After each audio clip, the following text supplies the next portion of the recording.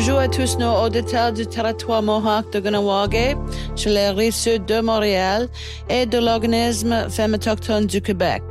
Je m'appelle Sherry Osna-Awi Jacobs et je suis votre animatrice. Je suis coordonnatrice de l'information numérique sur la violence familiale dans un contexte autochtone chez Femmes autochtones du Québec, FAC, situé à Ganawagé au Québec. Ce balado est le 8e d'une série de balados bilingues qui seront lancés prochainement et qui porteront sur la violence familiale dans un contexte autochtone.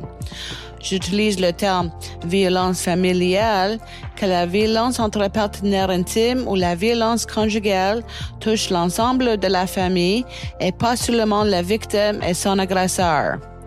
L'objectif est d'accentuer la sensibilisation au concept de la violence familiale dans un contexte autochtone qui inclut les aînés, les enfants et les auteurs de violences et de mettre en lumière les organisations et les réseaux qui aident les victimes, les membres de la famille et les membres de la communauté concernée. Le site web sosviolenceconjugale.ca, en un seul mot, est une excellente ressource pour s'informer sur la violence familiale et y faire face. Le site web est disponible en 28 langues et l'organisme est en service depuis 35 ans et comprend une ligne d'assistance téléphonique 24 heures sur 24 et 7 jours sur 7 et une fonction de clavardage.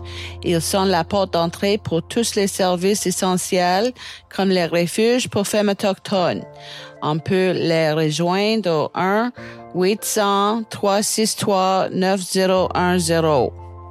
Sur le site web de Femmes autochtones du Québec, vous trouverez le dossier sur la non-violence sous l'onglet « Dossier » à la deuxième option du menu déroulant.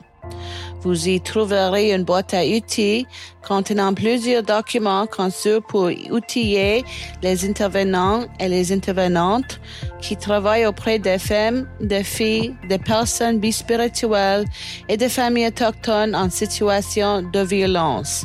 Vous y trouverez des répertoires de ressources, des outils de sensibilisation, des campagnes et du matériel éducatif pour les travailleurs sociaux et les maisons d'hébergement pour femmes autochtones.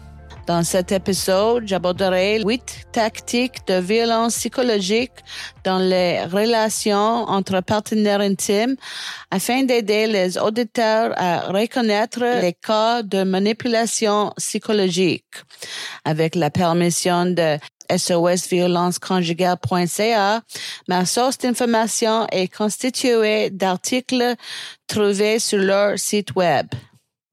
Avant de commencer, si vous ou quelqu'un que vous connaissez est un survivant des pensionnats indiens, vous pouvez accéder à un service d'orientation émotionnelle et de crise au 1-866-925-4419.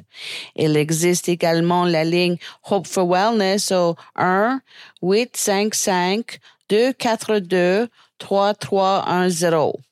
Alors, commençons. 8 tactiques de violence psychologique dans les relations entre partenaires intimes. La violence psychologique fait intimement partie des stratégies employées par un agresseur pour exercer du pouvoir dans une relation intime. Il s'agit de stratégies où l'agresseur cible différentes composantes de l'identité et de la santé psychologique d'une personne.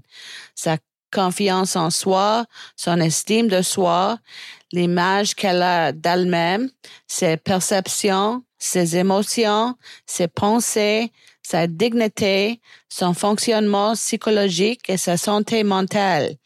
Il peut ainsi la déstabiliser et l'affaiblir intérieurement pour faciliter la construction d'une emprise psychologique. Bombardement d'amour, love bombing. Le bombardement d'amour consiste à submerger la victime de compliments, d'affection, d'attention, de valorisation, de cadeaux et de gestes d'amour excessifs et inattendus, souvent très tôt au début de la relation. L'objectif de l'agresseur est de créer un lien émotionnel intense pour favoriser un attachement rapide, puis des engagements importants de la part de la victime. Il peut ensuite exiger une forme de réciprocité et cultiver un sentiment d'être redevable chez la victime et ainsi commencer à lui imposer certaines choses. Le bombardement d'amour se produit généralement au début de la relation, mais peut aussi être utilisé au moment de la rémission dans le cycle de la violence pour rattraper une victime qui commence à remettre la relation en question, souvent à la suite d'un événement de violence plus manifeste. Détournement cognitif, gaslighting. Le détournement cognitif est une forme de manipulation psychologique dans laquelle l'agresseur tente d'imposer à la victime une fausse version de la réalité. Pour y arriver, il peut discréditer ses perceptions. Tu exagères encore, j'ai même pas crié. Remettre ses souvenirs en question, ça ne s'est pas passé comme ça. Tu te rappelles juste de ce qui fait ton affaire. Ou disqualifier l'interprétation qu'elle se fait de la réalité. C'était juste une joke. Un agresseur peut insinuer qu'un événement s'est réellement produit ou que quelque chose a été dit alors que c'est le cas. Je t'ai jamais dit ça. Tu t'inventes des histoires. À l'inverse, il peut aussi prétendre qu'un événement se produit ou que quelque chose a été dit alors que ce n'est pas le cas. Tu m'avais dit que tu étais d'accord la semaine dernière. Comment tu as pu oublier ça? Complimand, negging. Faire un compliment, c'est camoufler une insulte ou une critique dans une affirmation qui semble, en apparence, être un compliment. Cette tactique sert à déstabiliser la victime, à la faire douter d'elle-même pour prendre du pouvoir sur elle. Ces compliments se manifestent souvent sous la forme d'une affirmation en apparence positive, mais exprimée avec une pointe d'ironie ou de sarcasme qui fait comprendre que l'agresseur pense le contraire de ce qu'il dit. Les compliments peuvent prendre la forme de comparaison. T'es vraiment belle là, mais as-tu vu la shape de la fille là-bas? Des faux compliments. Tu es bien trop intelligente pour penser ça, me semble. De fausses critiques constructives. T'es super bonne en ski, mais il faut que je te dise que c'est vraiment particulier la façon dont tu descends dans les bosses. Ou de messages détournés. Ma mère m'a dit que tu avais des bonnes hanches pour porter des enfants. Les compliments vont souvent entraîner une réaction négative de la part de la victime envers l'agresseur qui aura alors une opportunité de l'invalider et de remettre en question son interprétation des faits. Moi, je te fais un compliment puis toi, tu capotes. Manipulation émotionnelle. La manipulation émotionnelle est une forme de violence psychologique qui consiste à influencer les émotions d'une personne pour les contrôler et les garder sous emprise. L'agresseur tente d'induire des émotions de peur, de terreur, de peine, de souffrance émotionnelle, de honte, de gêne, de colère, etc., en sachant que celle-ci va pousser la victime à agir comme il le souhaite, lui faire perdre de la crédibilité auprès d'autrui ou encore lui faire perdre du pouvoir sur la situation. L'agresseur peut utiliser différents moyens pour y arriver. Menacer, intimider, reprocher, dénigrer, culpabiliser, blâmer, ridiculiser, faire du chantage, insulter, tromper, invalider, infantiliser, etc. Privation émotionnelle, cold shouldering. Un autre visage de la violence psychologique est la privation émotionnelle, parfois aussi appelée le traitement du silence.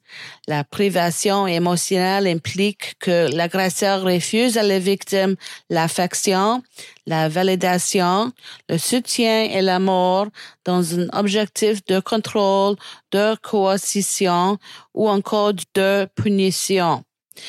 Il peut se montrer indifférent aux besoins émotionnels de la victime, l'ignorer délibérément ou la priver de tout contact affectif.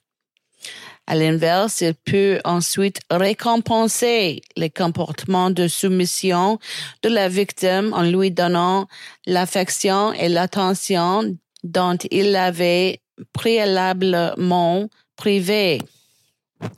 Restriction sociale. Les partenaires violents vont très souvent tenter d'isoler leur victime, c'est-à-dire de limiter son accès à ses proches pour l'affaiblir psychologiquement. La victime se retrouve alors coupée des relations qui alimentent sa force intérieure, qui lui fournissent validation et soutien et qui pourraient l'aider à voir plus clair dans sa situation. En plus de l'isolement, la restriction sociale peut également prendre la forme d'exclusion, c'est-à-dire qu'un partenaire peut volontairement exclure la victime de certains cercles sociaux où elle devrait normalement être la bienvenue. La famille, un cercle d'amis, etc. Souvent en manipulant les proches contre elle. Il peut même se servir de cette exclusion dans sa manipulation émotionnelle par la suite pour susciter en elle des sentiments d'humiliation et de rejet particulièrement souffrants.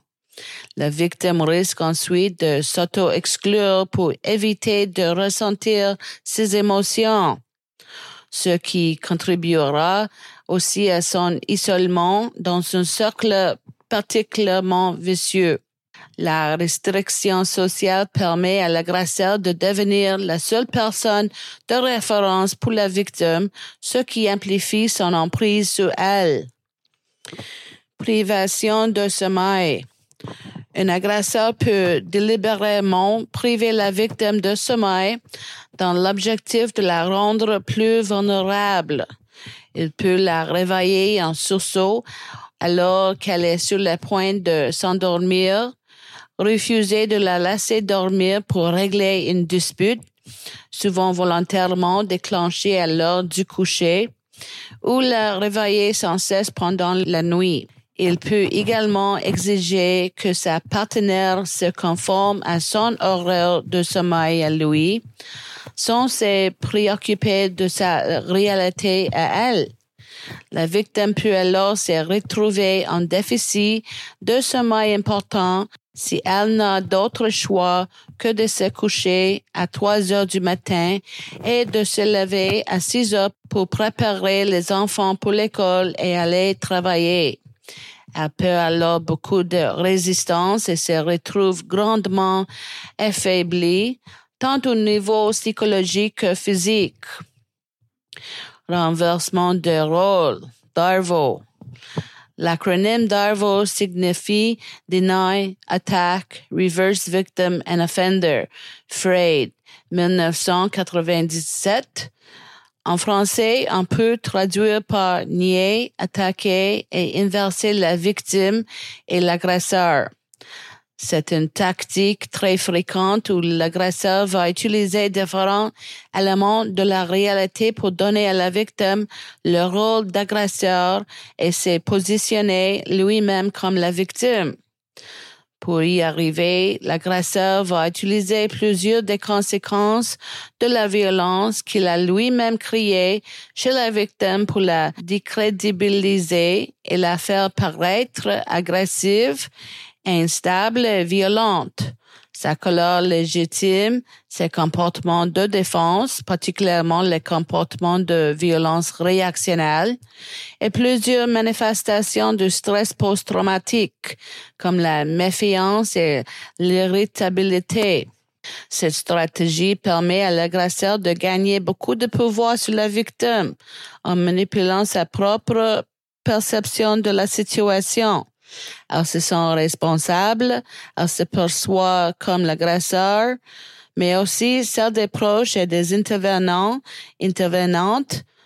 Cela permet aussi à l'agresseur de menacer la victime de prendre des actions contre elle en justice, par exemple, si jamais elle choisissait de le quitter ou de porter plainte. Cette méthode est largement utilisée, comme en témoigne la vague d'accusations d'aliénation parentale contre des victimes de violences conjugales, les taux de plaintes croisés auprès des services policiers, ainsi que dans les nombreux dossiers de corps où des partenaires accusés de violence vont généralement répondre par leurs propres accusations, ce qui risque de mener à l'impression qu'il s'agit d'un conflit sévère où les deux parties sont en cause, plutôt que d'une situation de violence conjugale. Conséquence. L'impact psychologique de cette forme de violence sur les victimes est très important. Elles peuvent devenir confuses, douter systématiquement de leur mémoire ou de leur perception, ou avoir l'impression qu'elles exagèrent ou qu'elles sont trop sensibles. Elles peuvent présenter une détresse émotionnelle très importante avec beaucoup d'anxiété ou de colère ou au contraire être coupées de leurs émotions et dans un état de déprime. Elles peuvent ressentir une confusion intense quant à ce qu'elles pensent, ressentent ou souhaitent, et il devient alors très difficile pour elles de se fier à elles-mêmes, ce qui nuit beaucoup à la remise en question de la situation de violence dans laquelle elles se trouvent et à leur rétablissement par la suite.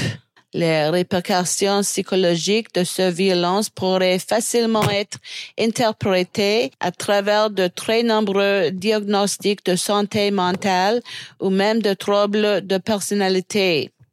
Il importe de tenir compte du fait qu'il s'agit de blessures causées par la violence et privilégier une compréhension post-traumatique des réactions des victimes de violences entre partenaires intimes et que ces réactions sont normales dans les circonstances. Ce dont il faut se rappeler est que ces blessures psychologiques peuvent guérir avec du soutien, de la validation, de la compréhension et du temps.